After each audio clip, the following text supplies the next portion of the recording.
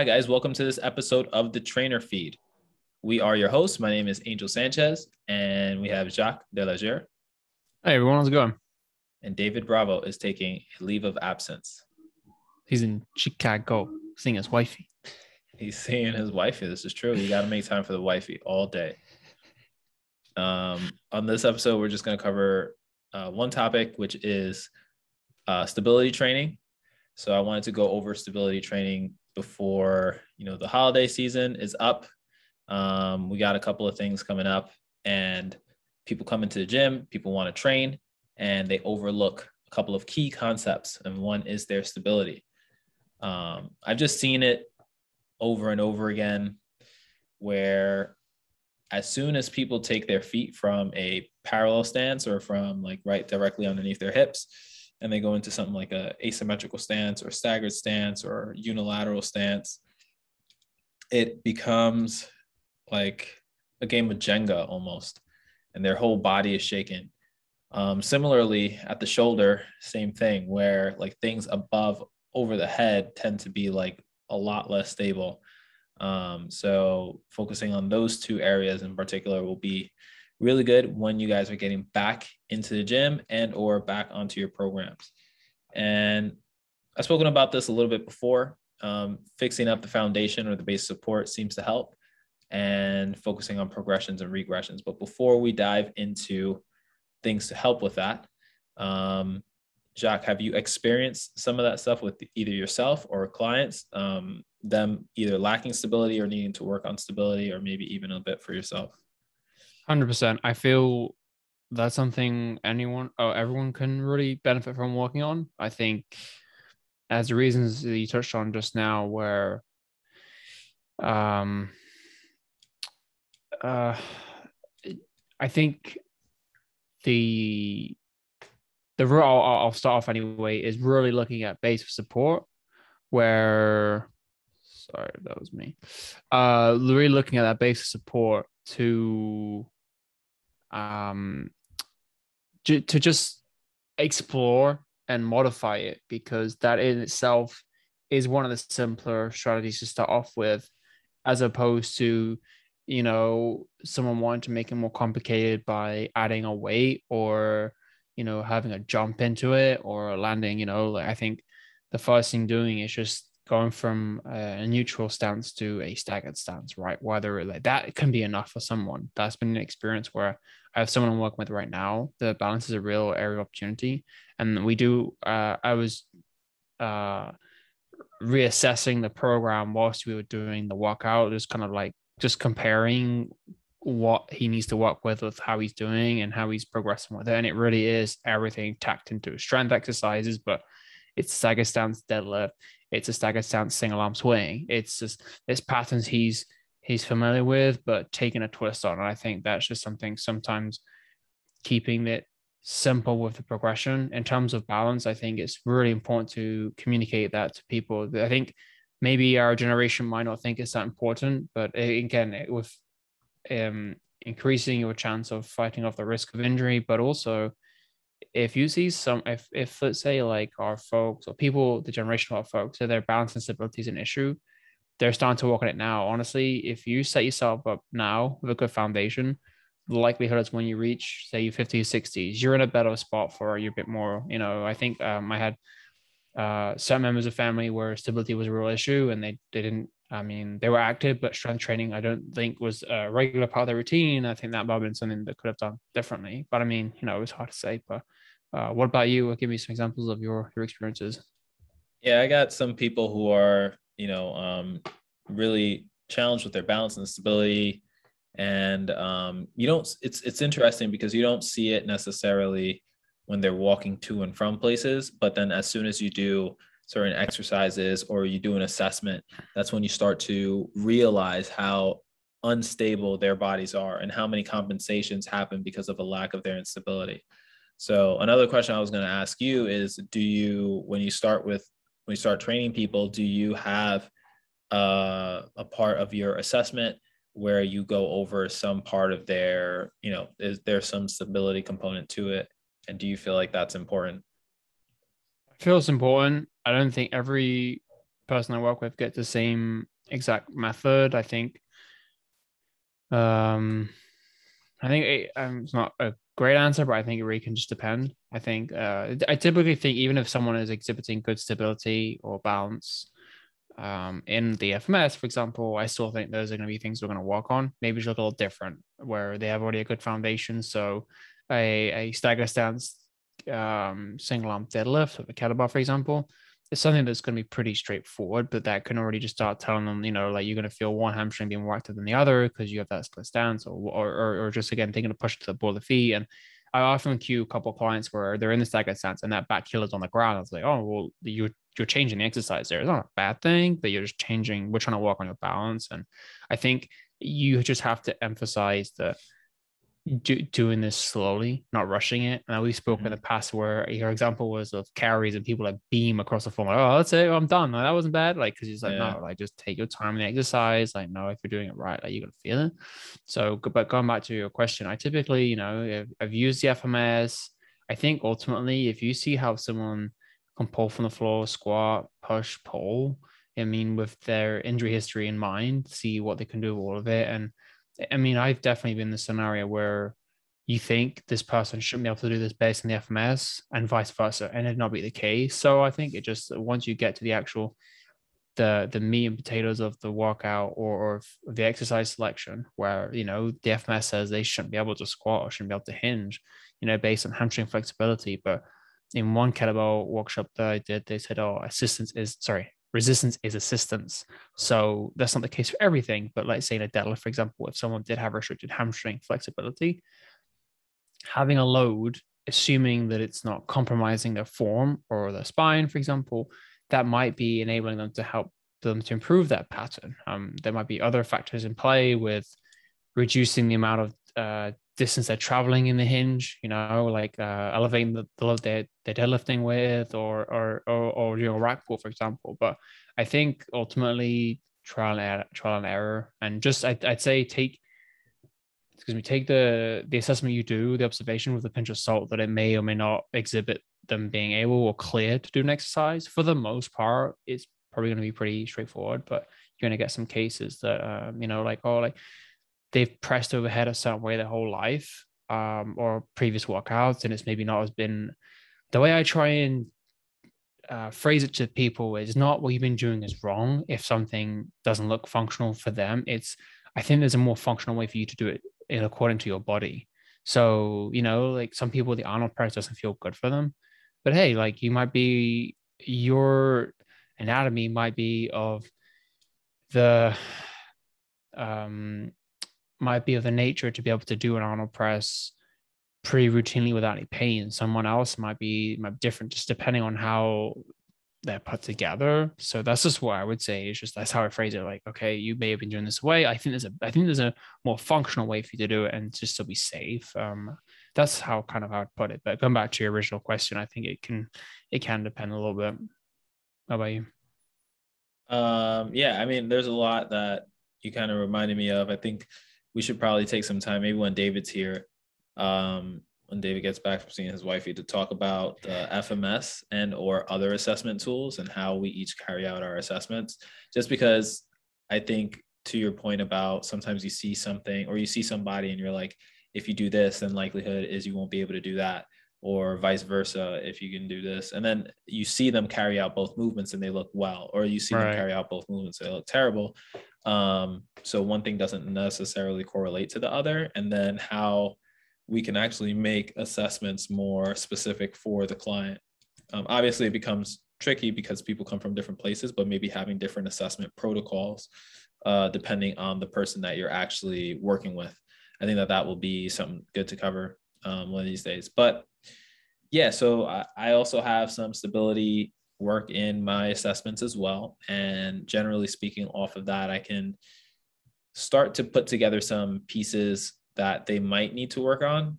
The FMS is a little bit tricky in particular, just because that inline lunge portion, it's like, the feet are in line. And even when you do like a split stance, like a split squat or something like that, you don't necessarily want the feet in line with each other. So it's a little bit funky in that regard to like tell somebody to do that and then expect them not to do something else. But The squat as well. I never have anyone Yeah. squat the way they do in the FMS. Right. So Right. Exactly. it's a little, And people, there's just, what's up? yeah, go ahead. No, I was just going to say there's just some components to take with a pinch of salt. So yes, you Yeah. can't get a 3 on the overhead squat, but do Olympic lifters, just to my knowledge, they're not in a hip width apart, feet straight, feet pointing forward stance when they do an overhead squat, but we're True. observing it. It's a little interesting. I know we had gone to that Perform Better Summit, was it 2018? And with the guys who created the FMS, they didn't cover the overhead squat, for example, but it just makes me think of, is it an interesting factor that you assess something that you don't try and see? I don't know. I got FMS 1 level certified a little while back, but I think it's the same with a push-up. I was talking to someone about the push-up, and this, I don't know if I told you this, but I did an equal fit an assessment about 2 months ago, and the person tore their bicep in the push-up, in the trunk stability push-up component. Did I tell you about that? Yeah. I did, and had surgery. There's 6-7 weeks out, like had their on their brace and whatnot, and you know, the doctor did say it was like a freak accident, so it was very unfortunate. I've never had that happen. Now, did I feel bad? Yes, because you never want anyone getting injured under your car, under your watch. But the other thing as well is in the trunk stability push-up in the FMS for a male, right? You start off with your hands shoulder width apart in line with your forehead. That's the first position. If you can push from there, it's a 3, correct? In a FMS. Don't quote me on it, but yeah. And before like they come down and find me and ridicule me. But Yeah, that's why I said let's save for this another whole episode. time you didn't know what the FMS or the trunk stability push-up was. No wonder these people are tearing triceps in your assessments. So, but that being the case, when do we ever push from here in a horizontal push? Not really. I just, that's why I think if someone's listening to this and they're looking for assessments, or just an assessment tells them one thing, but the movement history or just seeing what the client's movement looks like, that's why I just take it with a pinch of salt. Obviously, if they can't reach behind their back, their shoulder mobility looks kind of funky, that's going to show. Now, yes, you don't have them reach behind their back doing, I can't think of any exercise at the top of my head right now, but it also depends what the person wants to get out of the training. So if someone says, I just want to score 3s, I mean, we can train to get you to that, but that's okay. That's just, it's client centered. It's specific to what they want to do. So, but I think just based on our training history, the majority of people we're working with just want to be able to be pain free and move better, right? Feel stronger. This competition start to talk about balance and stability. They don't want to be in their 50s, 60s, or 30 in the 50s and 60s. They don't want to be 10, 20 years from now and lose balance and fall over. That I remember talking to someone who was about to have grandchildren. They said, I just want to be able to play with my grandchildren and run with my grandchildren, and that might not sound sexy, but that's a life skill they want to be able to have for as long as they want. There's that one exercise in the pre and postnatal workshop I did back in 2015, 2016, where you do, the shin box exercise. And then you can go from shin box to standing on the way up. And it's where you start sitting down.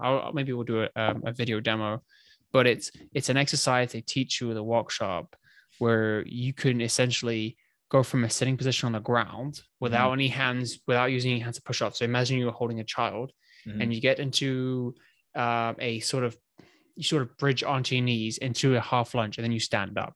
So the idea is, if you're a mother, yeah, I'm pretty sure you know the exercise, but the idea is, if you're a mother, you have core strength and mobility to be able to do that and not worry about pushing the ground, your hand through the ground, right? So causing any shoulder issues or any stability, or like pushing, if you're always on the child on one side, pushing off one side always, so I just think that's a important exercise they teach you, and I just kept forever with me. And I do that with clients just to improve my hip mobility. I think it's great.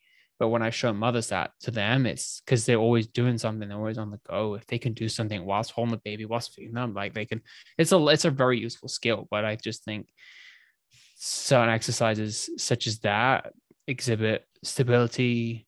Most of my clients curse me out when we do it, but they see the benefit later on. Like, I guess I guess the funny thing, I have one client like, I hate this, and I was like, do you say that about everything? So like, what do you like? And it's a good relation with the client, don't get me wrong, but it's just funny. They don't like the exercise. I'm like, all right, which one's your favorite? They're like, probably none of them. I was like, well, there you go. So, but it's a good report. It's just funny. Yeah. And there was something else that you brought up earlier on, which was like take your time with it. So like if you're focusing on something stability wise or balance wise, a lot of people just try to rush through it. And I have no idea why. It's almost like if your tendency is to fall, you should slow it down. But it's like the tendency is to fall and people just speed it up. And I think it ties into the point of what your client said about like which exercise is your favorite. And they said none of them. It's like I think people just kind of fear, not necessarily fear, but just like are more inclined to try to get through the one that they have the most challenges with, and then slow down the ones that they can do all day, or just like do Right. those at a regular tempo or regular pace, unless advised otherwise. But all the balance work, if I have somebody standing on one leg or I have them doing like a split stance squat, they'll just try to rush into that as much and do it as quickly as possible to Right. just get it over with. And it just looks terrible. They're falling over, you know, their front leg is like all over the place, you know, and this is just body weight stuff, obviously, because you don't want to load that sort of instability. But even a step back to balance, like I just have people step back and then bring that leg forward and then up, directly up without touching the ground, and then directly back to the starting position. And they just want to, you know, move as fast as possible through it, even if they're falling all over the place. So taking your time through it helps. Obviously, working with a solid base of support, making sure that you're grounded if you can. So sometimes shoes get in the way. So making sure that your feet, or there's at least some sort of like minimal, you have more maximal ground contact. And sometimes that might be through a shoe, because some people only can do balance exercises with shoes because shoes kind of like keep them planted, because they're like flat. But and I guess that depends on your foot. I'm not a podiatrist, but I'm assuming like if you have higher arches, that might also affect your stability and your base of support as well, compared to somebody who's more flat-footed. Obviously, it comes with other problems as well, but you know, just like anything, there's pros and cons with anything, and you don't get to choose what kind of foot you have. You just born got and inherit it. But the important topic you talk about there about shoes, and it can also, as you said, more maximal uh, like contact with ground the ground, contact. right? Ground Yeah. contact. So, and then that's what I've explained to some clients, just based on my understanding that, yeah, the shoe can act as a distortion. The shoe can, there's a client we work with. I just think the sneakers aren't ideal for what we're doing. And when we do squats, we take the shoes off. And, oh my God, it's night and day. It's just the contact with the ground, the cue of clawing the ground with his feet. The feet aren't collapsing anymore. There's not really any valgus at this point, and everything like, and there are some habits of deadlifting we're working on, but in terms of squats, I just taking the shoes off and then balance. And I know you mentioned about the like rushing it and owning it. So I know a lot of people, when they do something that they struggle, they just want to crush it. I get it. If there's something you struggle with, you don't want to endure it, make it more unpleasant. I get it. It's a natural response. Something I try and say when I'm working with someone is make sure you own the rep. And that might sound corny, but if you're just going 100 miles an hour and you have no control, I'll just tell them you just didn't. Not saying that movement was a waste, but I said just make it count and you will get better at it. Yeah. The slower you do it, the more you own it, the stronger you're going to feel and the more control you're going to feel when you do it going forward. So with, say, anti-rotation presses or payload presses, if you just bust those out, I'm sure there's some studies, I say bust out, I mean just aggressively punch out. I'm sure there's some studies that can back up the benefit of doing that. And that's why I think it's important to tactfully cue and say certain explanations of exercise, saying, you know, I think this is just more about us growing as professionals when we explain this stuff. But at the end of the beginning, I may have said that's wrong. But at this point, it's just like, look, no movement is wrong. But for what we're trying to achieve here, we're going to get more out of it if we control more tempo. And I mean by that is just slowing it down and just really slowing with your breathing. I was working with someone not long ago about breathing, and they were just getting way into it. Look, I'm not a doctor who sees patients about their lung health, right? So I can't speak, oh, well, this is how you should breathe. It's not.